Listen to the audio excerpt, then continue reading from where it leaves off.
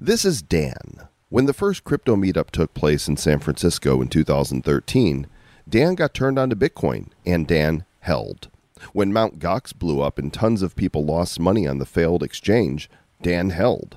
When the Bitcoin bull run of 2017 got the world's attention and then crashed in 2018, Dan held. And now, as the director of growth marketing at Kraken, Dan has seen it all. And through it all, Dan held. Today, we're pleased to welcome Dan Held to the show to do more held puns and discuss the past decade of Bitcoin and crypto. We might also be pouring out a little iced tea for y'all. So HODL someone close to you as we heddle our way through episode number 579 of the Bad Crypto Podcast. 5, 4, 3, 2, 1, 0, ignition. Who's bad?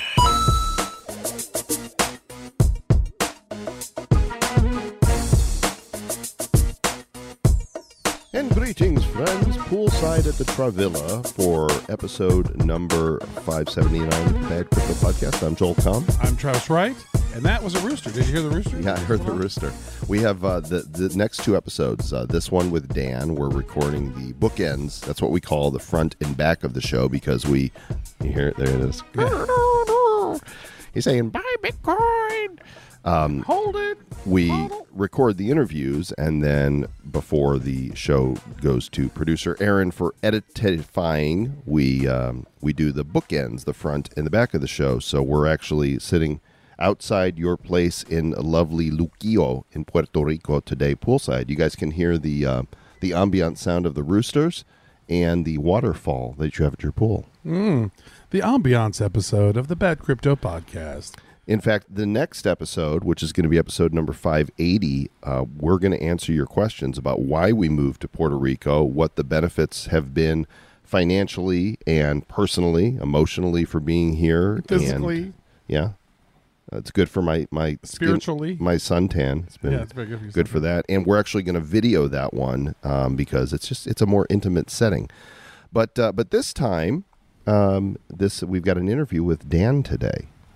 Yeah, I've been following Dan for quite a while, and we connected on LinkedIn and had a great chat, and we just needed to find a great time to get him to schedule this episode, and we had a very candid, it's a long episode, isn't it? It's a long episode, and it's about to be longer because before we get to that interview, we have a special surprise for you guys. If you don't subscribe to the Nifty Show, where we talk about NFTs all the time, it's all we talk about are NFTs and digital collectibles, you may have missed that we just had a 1-hour interview with the one and only Ice-T. That guy. Yeah, one of the earliest OG rappers, right? And he's a prolific actor. He's been in so many movies, and he's the fourth longest. His character in SVU, Law and Order SVU Special Victims Unit, is the fourth longest running live action character in television history. That's pretty amazing. Which is pretty crazy. Live action, not comedy or anything else. Right. He's not Homer Simpson. Yeah, he's not Homer Simpson. That's different. That's an animated one. But yeah, so I mean, is not. They're real. This was a fun interview. Like, oh my gosh, him and Tommy the animator have created some really great NFTs on the Niftify platform, NIFTIFY.io. And we are partnered with them, and they said, "Hey, we're doing something with Ice-T," and we're like, "Oh, please, can we interview Ice-T? I like Ice-T. I'm literally drinking Ice-T right now." And so the episode is episode number 129 of the Nifty Show, but we're going to play you a short clip of that interview with Ice-T right now, and then tell you where you can find the show. So let's go to the clip.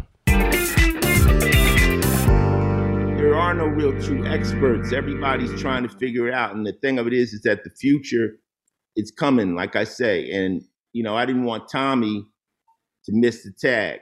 You know what I'm saying? Because he's got art and galleries. He's got all these different things. We're animating, and I was like, this is a good opportunity. Let's get involved. And, and all the naysayers, I understand that. But, fuck what you're going through. We're trying to do something positive. Now I'm thirsty. Not for iced tea, just for more iced tea. Yeah, well, like some lemonade. Some lemonade. Yeah. So if you guys go to nifty.show/129, you can hear the entire interview with Ice-T and Tommy, the animator. These guys are fantastic. And of course, the video version is embedded in the page if you want to see the Ice-T face to go with the words. Yeah. Go check it out. And, if you don't subscribe to the Nifty Show, I would say do that. We're talking this year. We'll be talking more about, ongoing NFTs, but more metaverse stuff, Web3 stuff, talking to some of the players that have been doing some of the amazing things that are changing the way that we are all living in the digital world, right? Living in a digital world, and I am a metaverse girl. So there you go. Nifty.show/129 is where to find that. And now, speaking of long clips, you're going to enjoy every moment of this. Dan is a super smart and kind individual. You're going to love his insights. So let's get to our feature interview with Dan Held. Love having the OGs here on the Bad Crypto Podcast, and today's guest is one of those OGs. He's been in crypto since 2013, and he's got a name that spawns 1,000 puns, especially in the crypto and financial space.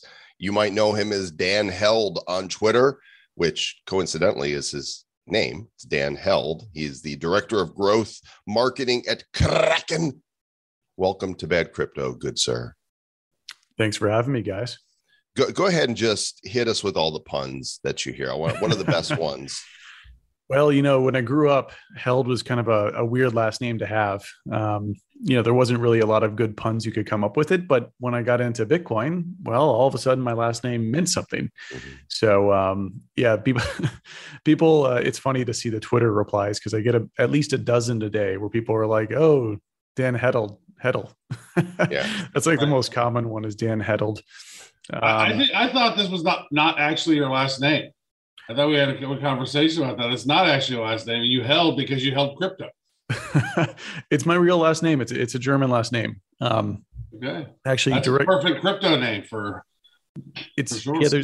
There's a terminology for this called nominative determinism. Okay. It's the idea that people become what their name is. That if you're a smith, you become a blacksmith, or if that you're a held, you hodl Bitcoin. So there's a little bit. What of if your last name is Dick? Then maybe you'll become. Maybe you're just destined to be one. Yeah. And then Joel's last name was Com. He's been in communications, and my last name is Wright, and I'm pretty much right all the time. It's amazing. Well, not just communications. I was a speech comm major, but then 1995, I started building websites, and people are, and then I'm speaking, and people are like, "Com's your stage name, right?" Because .com. Nope, that's the real thing right there. So maybe you're right. What did you say that was called? Nominative determinism. Yeah, they actually found it with data, by the way, that this actually does occur.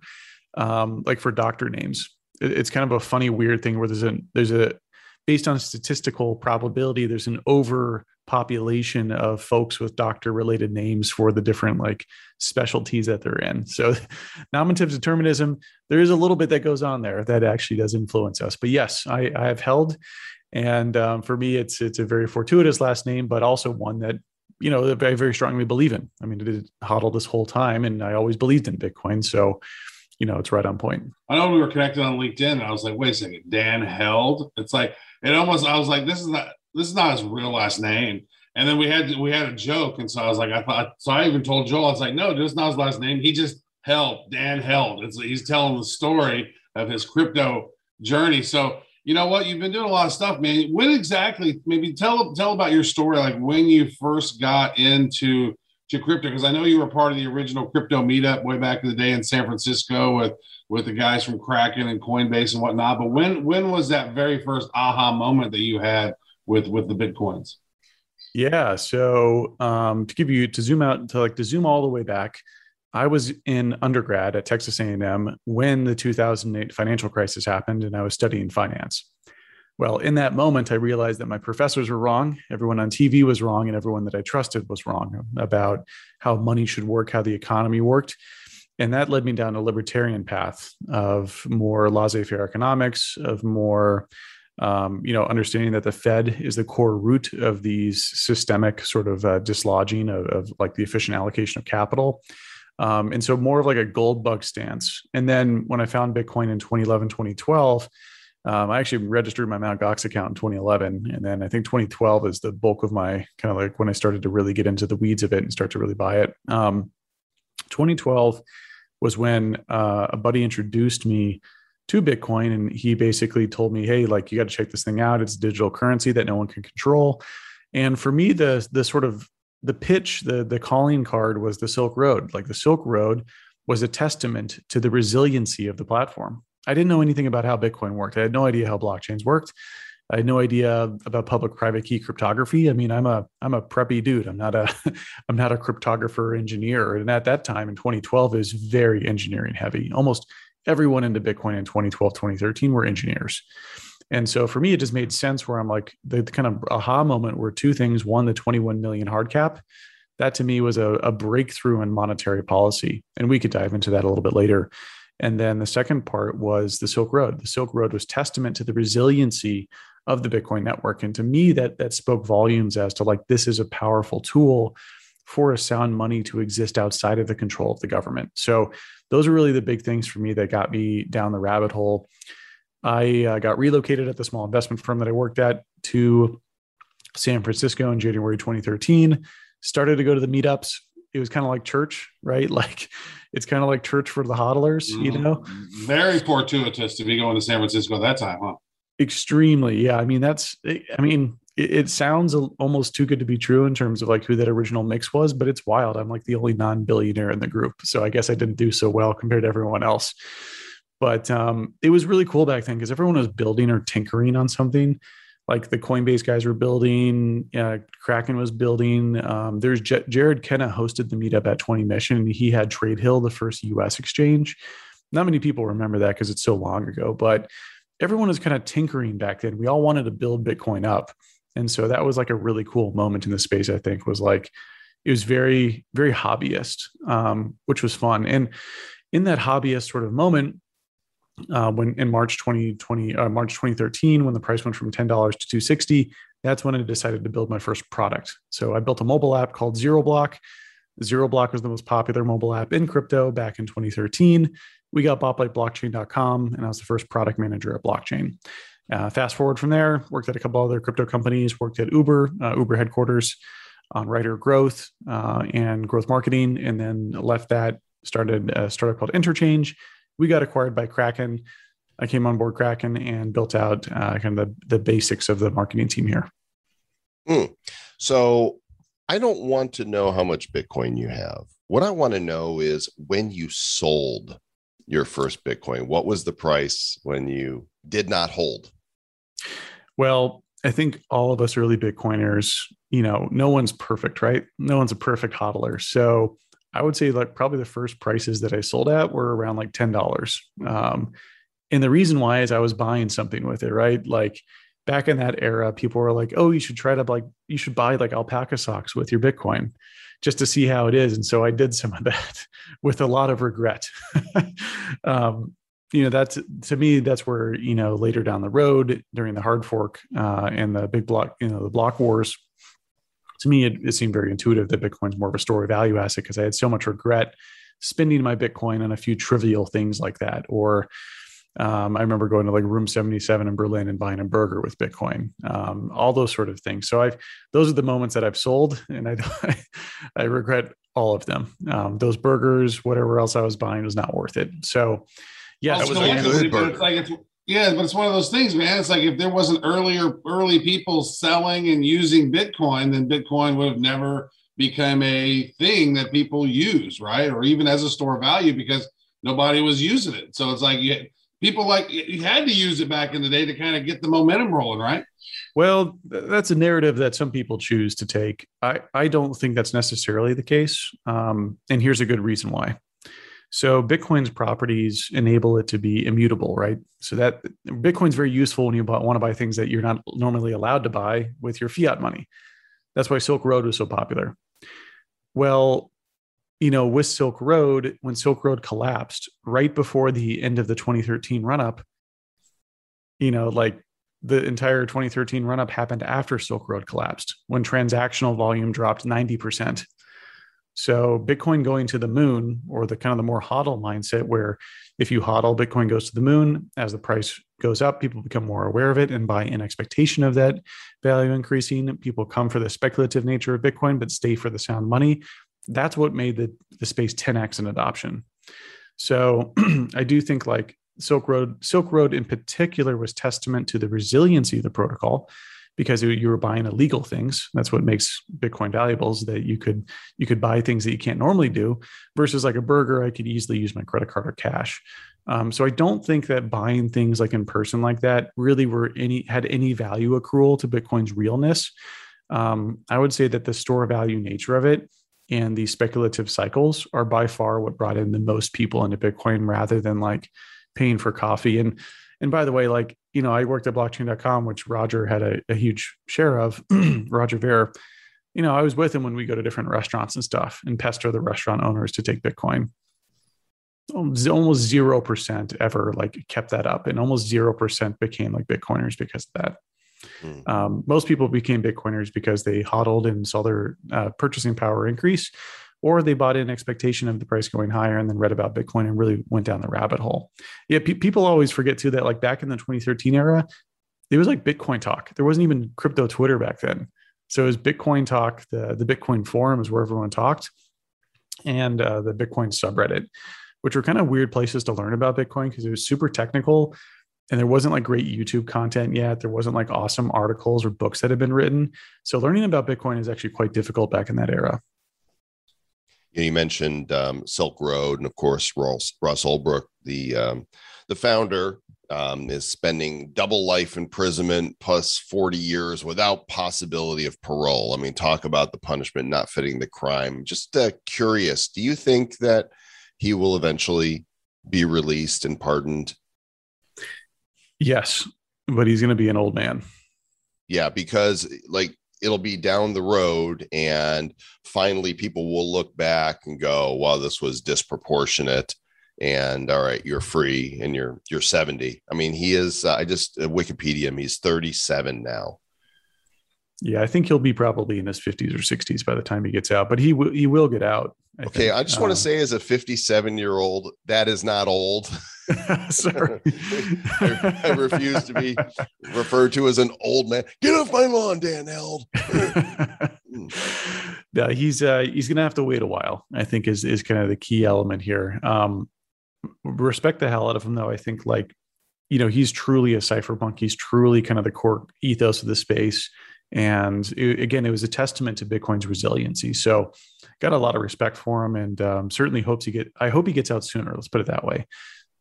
It's a long time to wait, but I do think that it's not very palatable right now with like kind of like American political values. I do think if drugs are legalized in the US, that would probably be the first domino that needs to fall before he gets pardoned. Because when drugs become legalized, they're probably going to pardon a wide swath of people in prisons who are arrested on related drug charges. And then he would probably be one that would come a little bit later. I just want to say 10 points for using the word swath. It's one of my favorites. It's not used often enough. And so Dan Held, 10 points. Ding, ding, ding. I haven't used swath in a long time, but it felt appropriate. It felt good. Very nice. I want to ask this. So reading your Twitter, reading your newsletter and LinkedIn, you're talking mostly about Bitcoin. I know you got in Bitcoin really early. And so I'm curious, are you like a complete maximalist? Like, what are your thoughts on Ethereum and smart contracts and some of the stuff that can be done with some of these other chains that Bitcoin just doesn't have the technical capabilities yet? Yeah, so I'd call myself more of like a Bitcoin moderate. For me, like Bitcoin is particularly fascinating. I love Bitcoin's origin story. I love the problem that it's trying to solve. Like, I'm a libertarian, former gold bug type, right? Like, for me, Bitcoin is the holy grail of what I've been looking for. Now, in Silicon Valley, you've got a lot of people who are more engineer mindset, like engineers who build apps, right? And so they're kind of looking at this as like a permissionless app platform rather than like a new sound money. So for them, other layer ones like Ethereum and other ones that have more programmability are much more interesting. So For me, my personal feelings are like Bitcoin is the most interesting thing in the space, but you can certainly go explore the other stuff. I do think that there are novel incentivization mechanisms that are being created.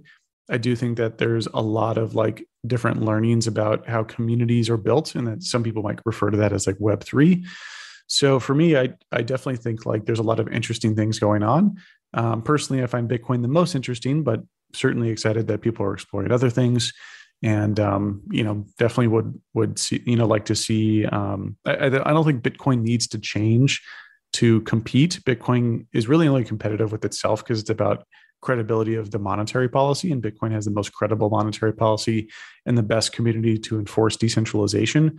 But I do think it's going to be interesting to see how like Ethereum versus Solana play out in the more DApp platform, kind of decentralized DeFi space. When I first got into Bitcoin in 2017, Kraken was one of the first exchanges. In fact, I'm looking back at my trades. I just logged in, and it looks like July 30th, 2017, I bought EOS. That's it. 2017 was a good time to buy, right in the middle there, because it peaked at the end.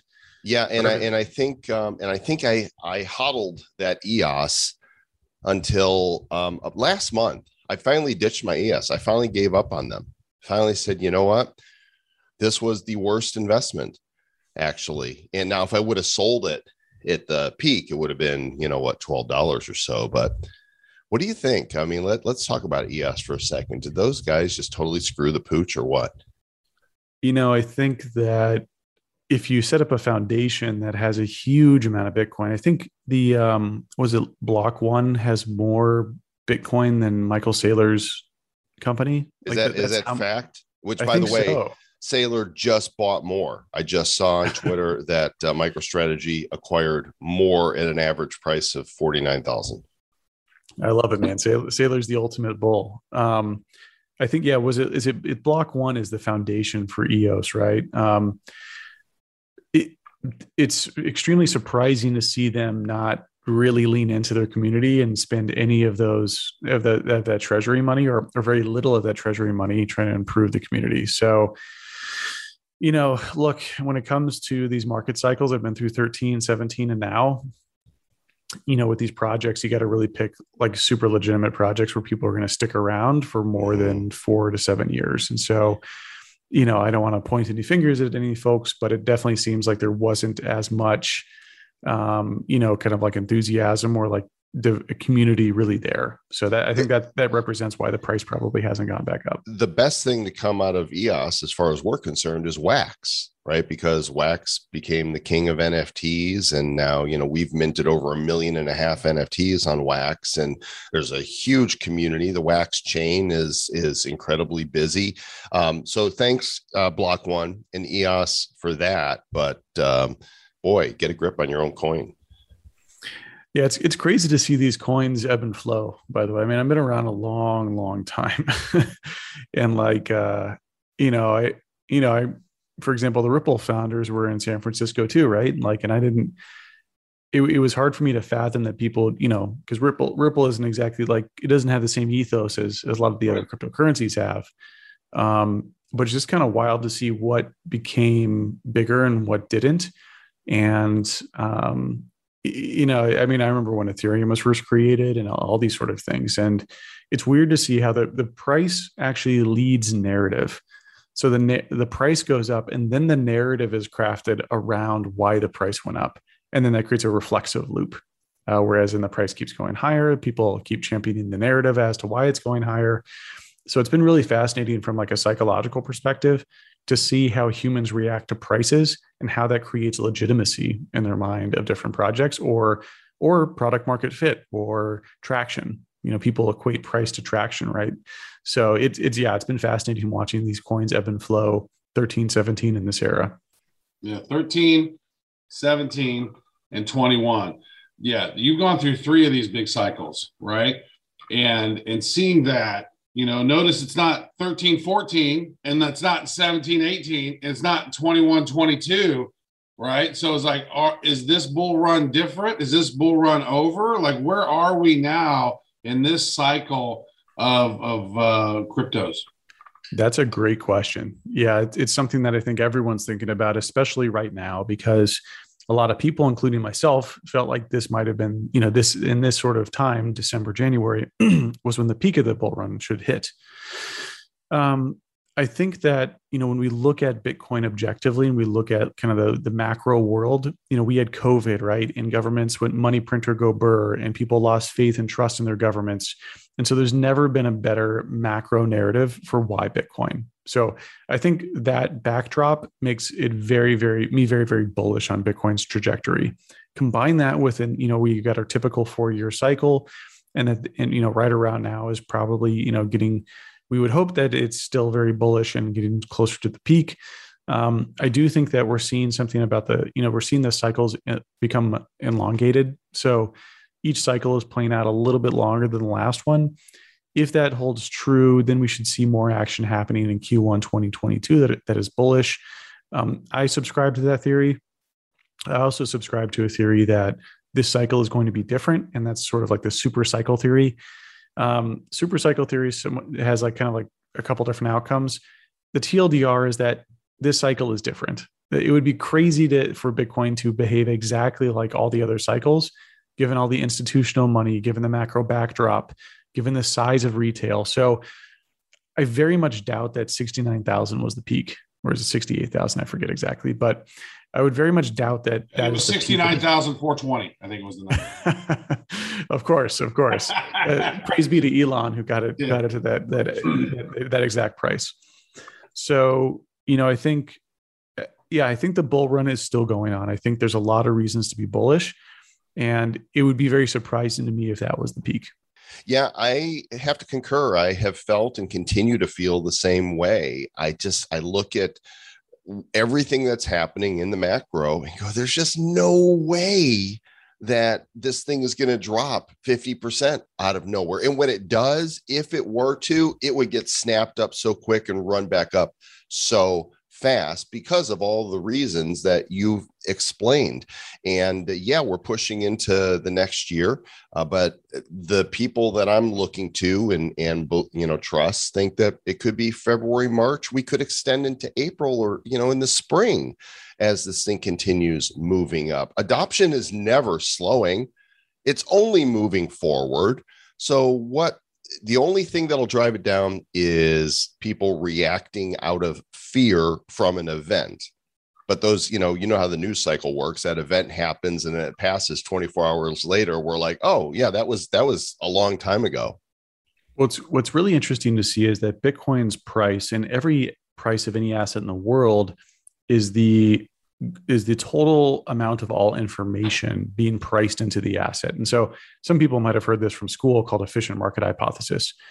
And by the way, I think efficient market hypothesis is more descriptive rather than prescriptive. It doesn't predict future price movement. It just describes the aggregate shared belief in the entire world, and all the information in the world is being priced into what something's worth.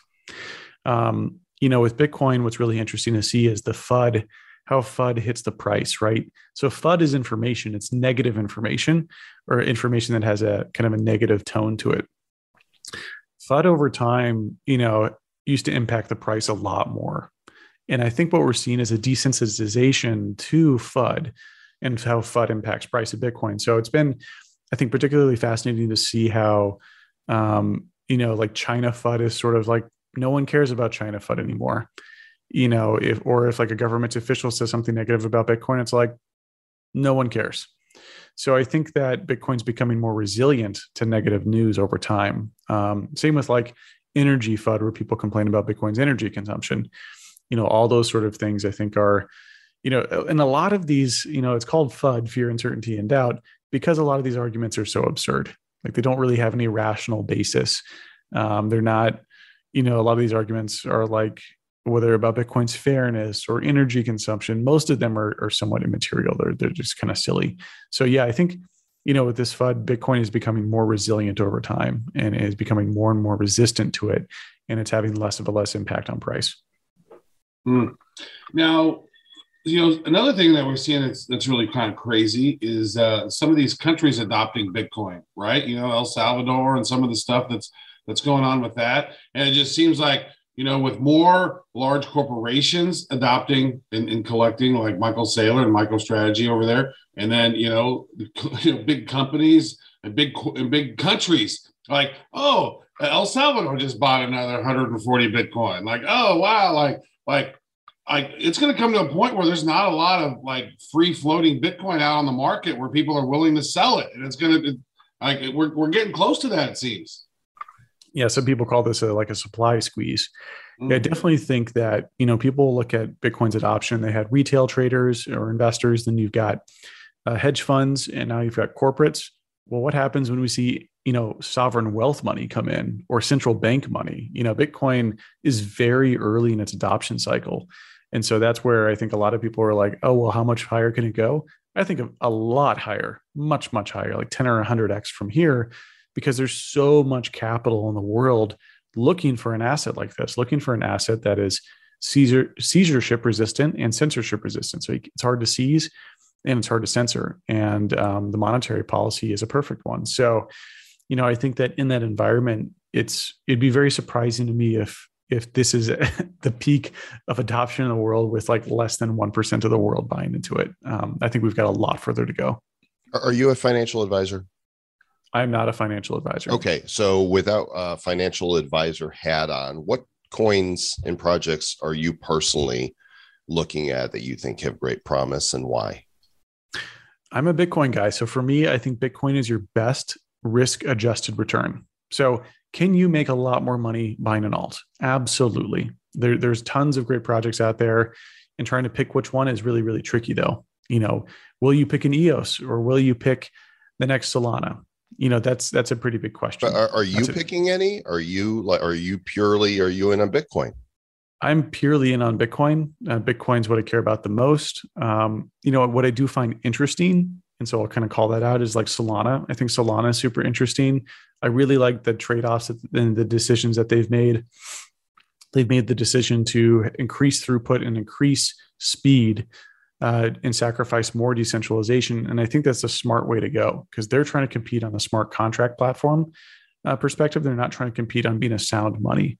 And so I think that they've made some really wise trade-offs. And I think it's probably, I would say a very serious contender to Ethereum. And so if you consider it a serious contender to Ethereum, there's quite a bit of upside there. So if I were to be speculative and choose something outside of Bitcoin, I'd say Solana is probably your next best bet. That is interesting. I'm actually deploying a NFT project on that. And because Solana is supposed to have 400,000 transactions per second, it actually got really bogged down with this Soul Chicks project. And then they were doing some other stuff. And then like the network, to deploy stuff on the network was almost to a complete halt. We were going to launch something on the 21st, and it finally got live today on the 30th. So it took 9 days to actually get something deployed on that. And that when you're in a time sensitive thing, and you're like trying to do things on certain days, like, but they've not written anything about like, hey, here's what happened on this. I need a write up. Give me a postmortem of what happened on that. And we've not seen that. And so it's frustrating. I was like, why am I going to launch this on Solana if it can get bogged down? Maybe I need to go on Polygon or some other L2 on top of Ethereum. So, you're a Bitcoin guy. You love Bitcoin. We love the Bitcoins.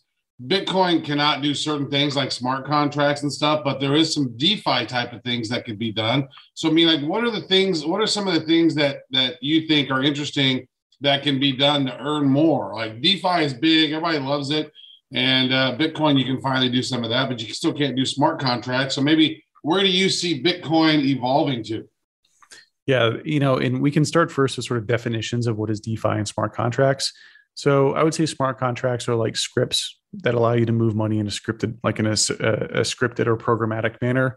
And then DeFi is, I'd say, a bit more fluid. It's kind of tough to nail down what DeFi exactly means, but in general, people refer to DeFi as kind of decentralized finance. What does that mean? That means I can build different apps that can refer to each other in a semi-permissionless manner.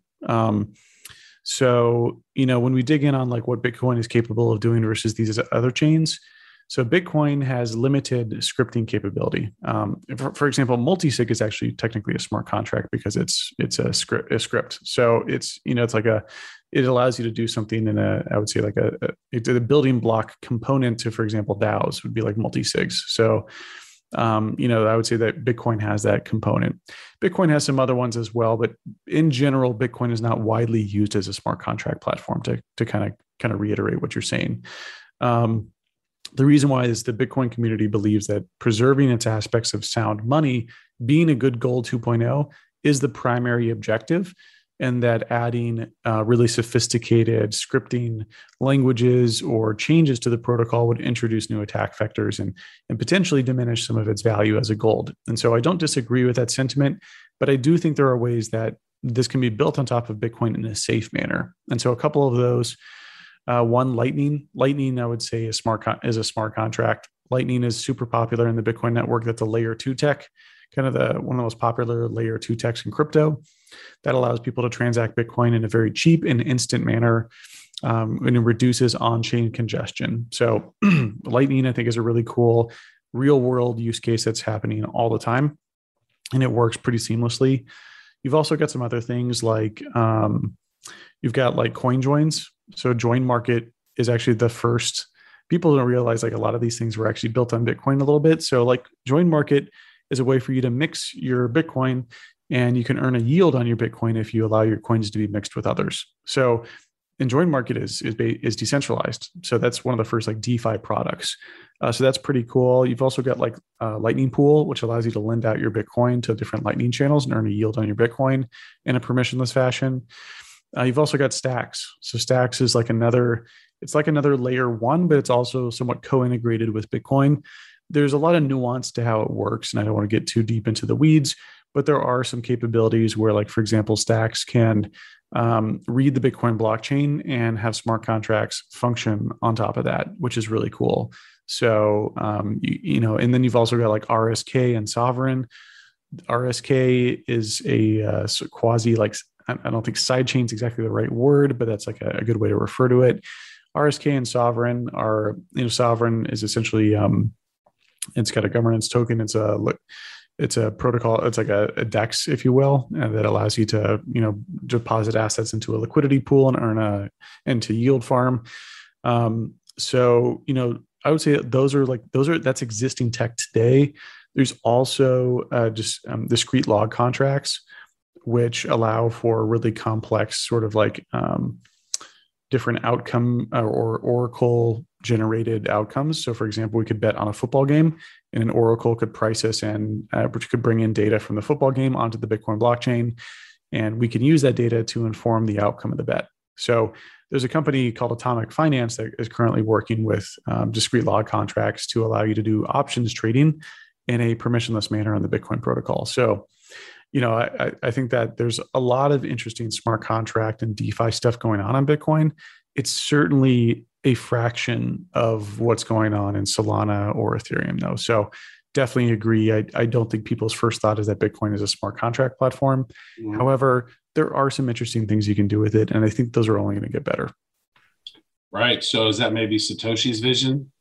And with the, I want to ask about that, because that whole, Dr. Wright court case happened, and like there was a bunch of stuff that happened on that. So you being the HODL guy over there, what is your thoughts on Dr. Craig Wright and the whole Bitcoin thing?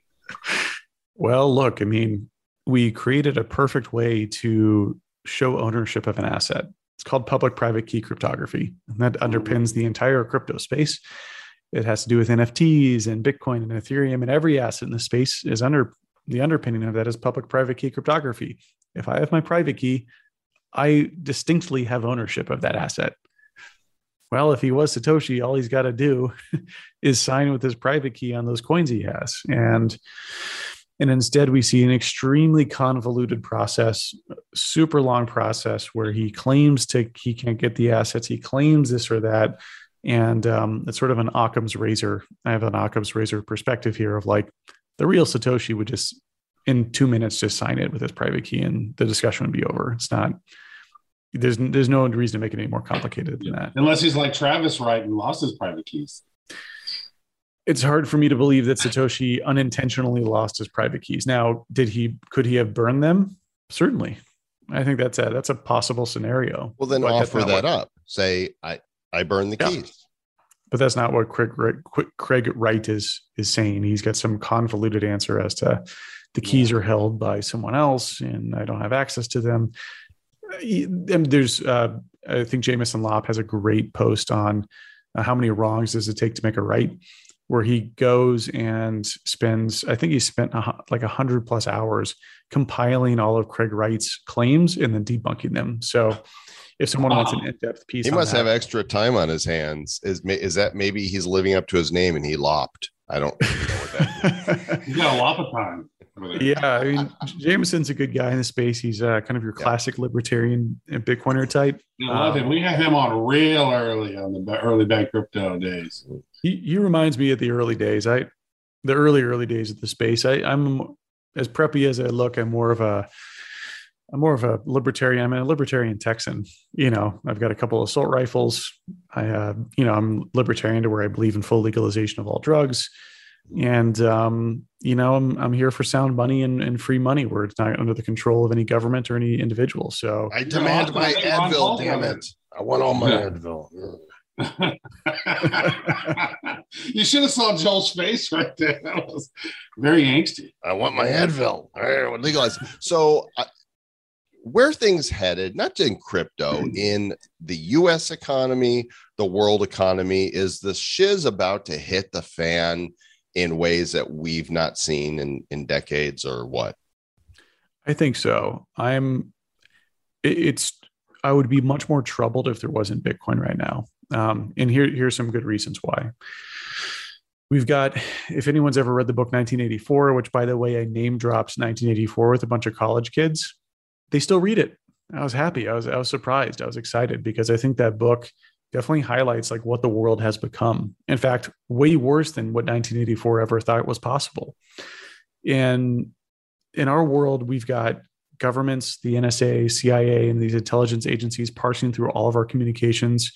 We have politicians egregiously breaching ethical and moral boundaries and sort of gambling with the economy.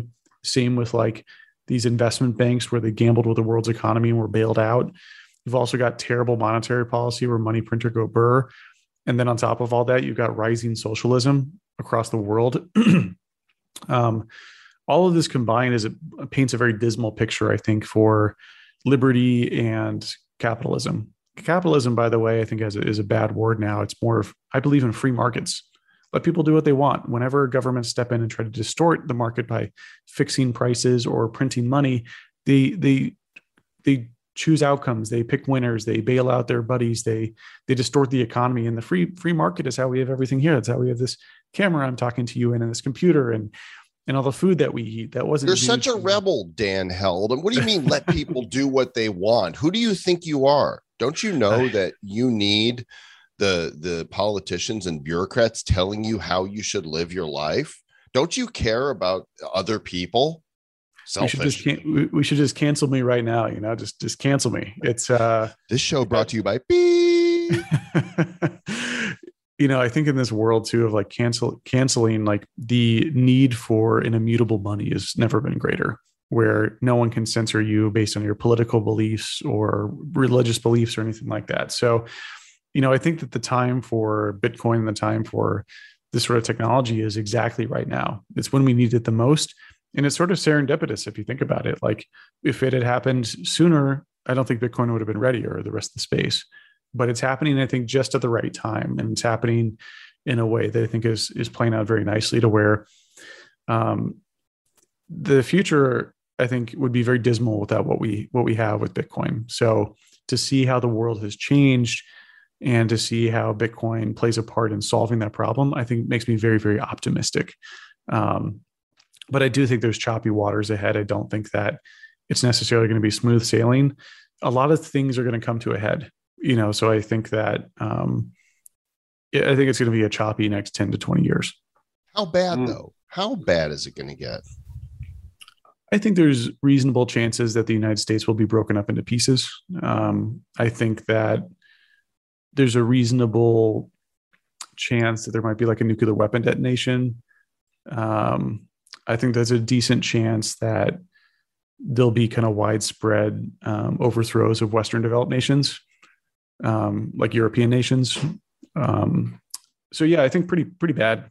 I would guess on a spectrum of like those are considered pretty extreme events. I'm going to go get in my bunker here in Puerto Rico. Yeah.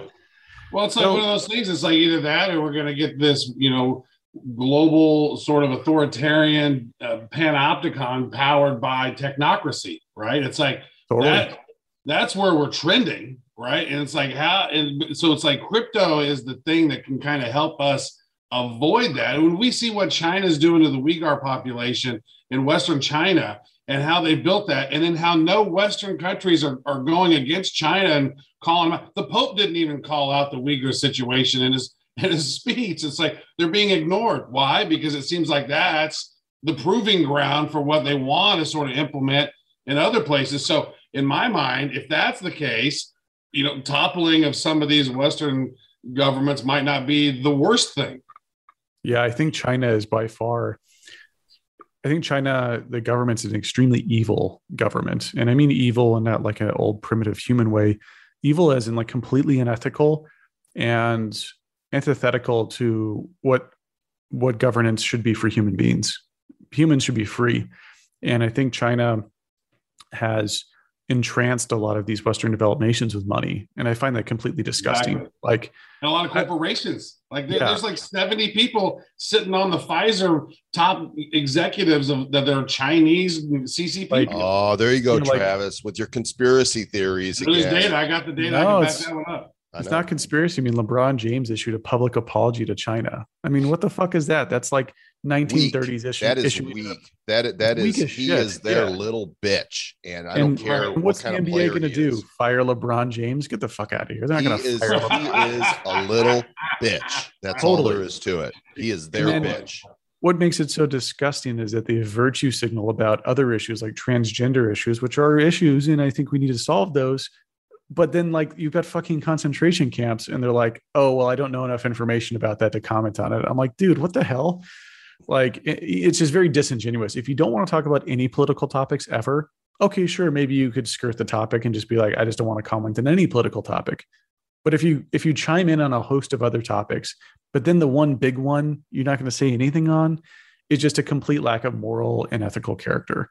It's like in 1930s, 1940s being like, what do you think of Nazi Germany? And you're like, oh, I don't know enough to comment on the situation. It's like, have a fucking backbone. And so I think with like American corporations, it's been extremely disgusting. And by the way, I don't care how much China offers me to sell my soul to speak positively about them.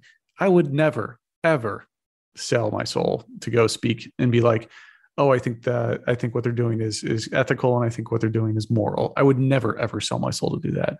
And so, it's really disgusting to see like Hollywood very much lean into this. If you look at the funding of a lot of films now, a lot of them have like Tencent and other like big Chinese corporations, which are quasi-controlled by the government. When you look at that and you look at how that's changed dialogue in movies, it's insane. Like certain scripts, comments are taken out of scripts now. If you notice, there's a lot of like Chinese characters that play major roles in different Hollywood movies. Well, those are bought for roles because they want to introduce Chinese individuals, Chinese nationals into kind of the consciousness of like, these are also heroes too. By the way, I think the Chinese people themselves are good people, right? Of course they are. Of course they are. Like to tyranny. Exactly. So this is not a racial or cultural thing. It's simply a governance thing. It's a Winnie the Pooh thing. That's what it is. Exactly. It's a few leading it all.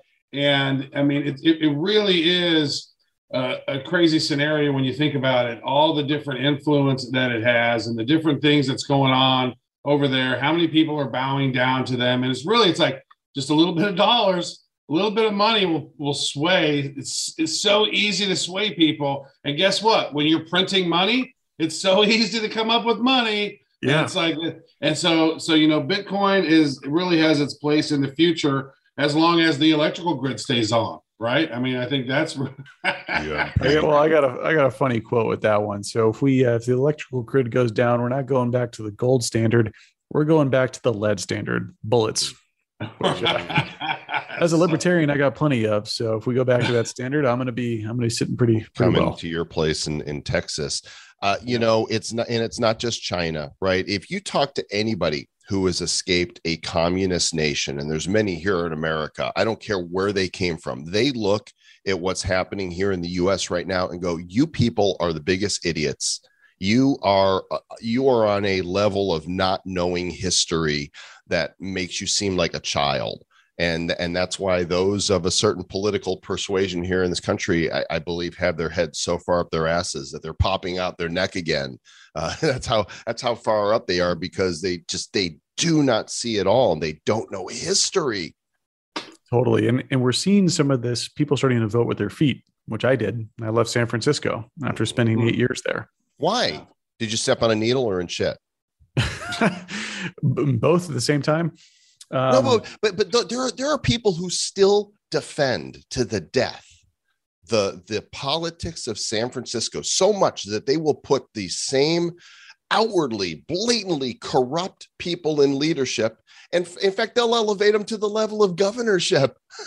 It's absolute insanity to me. Well, what part of that is the people lifting them up versus the systems that people are voting on that are keeping those people in power? I mean, we've seen with Smartmatic and what happened in Venezuela, and then that whole thing has been proliferated all over the world, that type of technology, and people go, oh my God, that's conspiracy. But if you look at it, there's this thing called the World Economic Forum, and there's this group called the Young Global Leaders. And if you're a young global leader who's gone through Klaus Schwab's sort of thing, then you get placed in leadership all throughout the world. You go and look at the alumni of the Young Global Leaders and see that alumni, and then see where they are today. And you go, wow, it's almost this conspiracy brought to you by Sir Lord Travis Wright. There you go. It's key. And then another thing about China is China has a 500-year roadmap. Their civilization is 5,000 plus years old. So that's a 500-year roadmap for them to dominate the world. And here's how they're going to do it: by ethical means or unethical means. They want to get to their end goal. And so there's a whole lot of factors in play that we're even unaware of. Yeah, and I think this is why I started to write about Bitcoin. Like, I've got a long experience building products in this space, but I didn't write or speak on Bitcoin in like a more public manner until 2018. Right. I felt like there were narratives out there that were very detrimental to Bitcoin success. And I believe that Bitcoin success leads to a better, more fair world, a world that's not controlled by China or the US or anyone else. And so for me, it was a moral imperative that I helped more people find Bitcoin and get into Bitcoin. And that's why I started to write. That's why I started to speak. Is that, when I'm sitting on my deathbed, I want to look back and be like, well, what the fuck was it all for? Well, Bitcoin is a pretty damn good cause to fight for. It's a pretty awesome cause, especially now. And so, yeah, we're all rebels. We're revolutionaries for this more free world. And I think Bitcoin is a good rallying cry for that. I think Bitcoin is the kind of more singular narrative that solves this big problem of control and wealth. And for me, yeah, what more worthy cause is there to fight for? Wow, that is a conversation-ending soundbite right there, Dan Held. Boy, we appreciate you coming on today. It's been a while. We've been trying to get you on. We finally made it. And where can people discover more about you and what you're up to? Yeah, well, definitely had a blast chatting with you guys. I loved going down the China rabbit hole. I don't think many podcasts would go down that path. If you want to learn more, we just lost our Chinese sponsorship. Damn it! Oh man, no more free Huawei phones. No more. We were actually both Huawei KOLs and walked away from it. Like I don't want anything to do with them. We all just lost 20 social points from Winnie the Pooh. So it's too bad. I know. Well, if you want to feel more rebellious, you want to get into the Bitcoin, you want to go down the Bitcoin rabbit hole. On Twitter, I'm at Dan Held. I'm also on LinkedIn. I've got a YouTube channel. If you want my more in-depth thoughts, so kind of like longer form, like a little bit more baked out thoughts versus like a tweet, I've got my newsletter called The Held Report.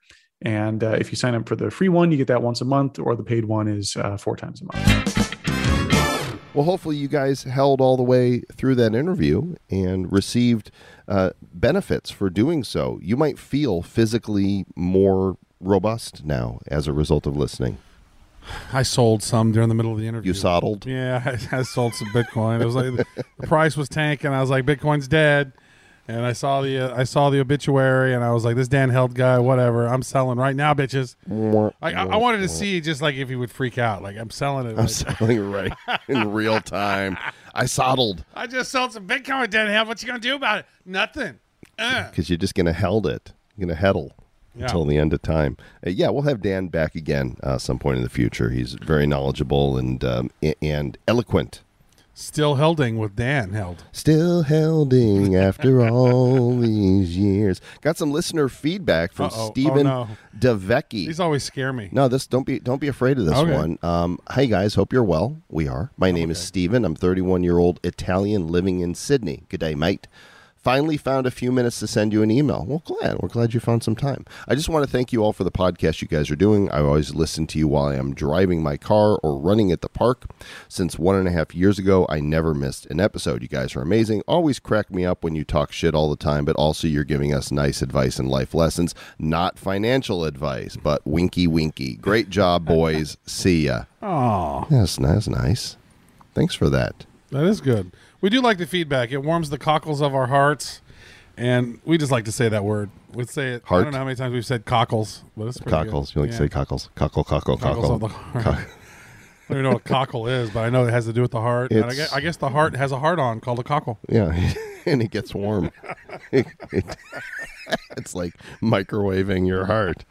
That can't be good for you. Oh my God. I want to see an animated version of that, like a nice heart, like the nice little, it could be like the real anatomic heart or the Valentine's Day heart with a heart on, and it's his cockle. Not to be confused with a cuckold. A cuckold and a cockle is totally different. Totally different things. Yeah, the cuckolds of my heart. Hey, thanks for listening, everybody. We are getting ready to record episode number 580 as soon as we're done with this. So get ready for that to come out a little later this week. I believe Sunday night that'll come out, and there will be video to accompany it so you can visualize Travis and myself sitting poolside at the Travilla sharing why we decided to uproot ourselves, our lives, and make the move to Puerto Rico. It's going to be great fun. I don't know what's going to happen because we haven't recorded it yet. It could totally be a train wreck. It can go off the rails. It could. But it probably won't. Yeah. Well, we hope maybe you'll learn something. And it's going to be a really short episode. So we picked up, we moved to Puerto Rico. It's nice here. Stay back. Ruined it. You just ruined the Stay back. Oh, and that's how we end the show. Oh. Stay back.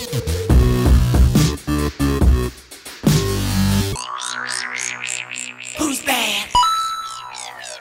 The Bad Crypto Podcast is a production of Bad Crypto LLC. The content of the show, the videos, and the website is provided for educational, informational, and entertainment purposes only. It's not intended to be and does not constitute financial, investment, or trading advice of any kind. You shouldn't make any decisions as to finances, investing, trading, or anything else based on this information without undertaking independent due diligence and consultation with a professional financial advisor. Please understand that the trading of Bitcoins and alternative cryptocurrencies have potential risks involved. Anyone wishing to invest in any of the currencies or tokens mentioned on this podcast should first seek their own independent professional financial advisor. Yeah, so great interview, and just kind of, we're chatting here afterwards, and it's like, so what are the thoughts, because, there was a document created by the NSA in 1996 called something of it wasn't the how to create a digital cash or whatever it was. I don't remember the exact title of it, but I'm sure you're familiar with that. What are your thoughts on, maybe the NSA being part of Bitcoin creation to move forward cryptocurrencies as an acceptable means? Because once everyone has cryptocurrencies or digital currencies, then paper money goes away, and it's a lot more easy to control, especially with vaccine passes and whatnot. So what are your thoughts on that? Yeah, so kind of my quick hit on that. One, I love the NSA conspiracy story of Bitcoin's origin. I think it's a fun one. You've got some of the best cryptographers in the world. Now, I think if that story is true, here's how the story would have played out. The cryptographers are hired to build a weapon, a financial weapon, a weapon to destabilize fiat currencies. And so that's why they built Bitcoin, is it could have been initially first built as a weapon that you could go deploy and destabilize fiat currencies that have a weaker monetary policy than your own.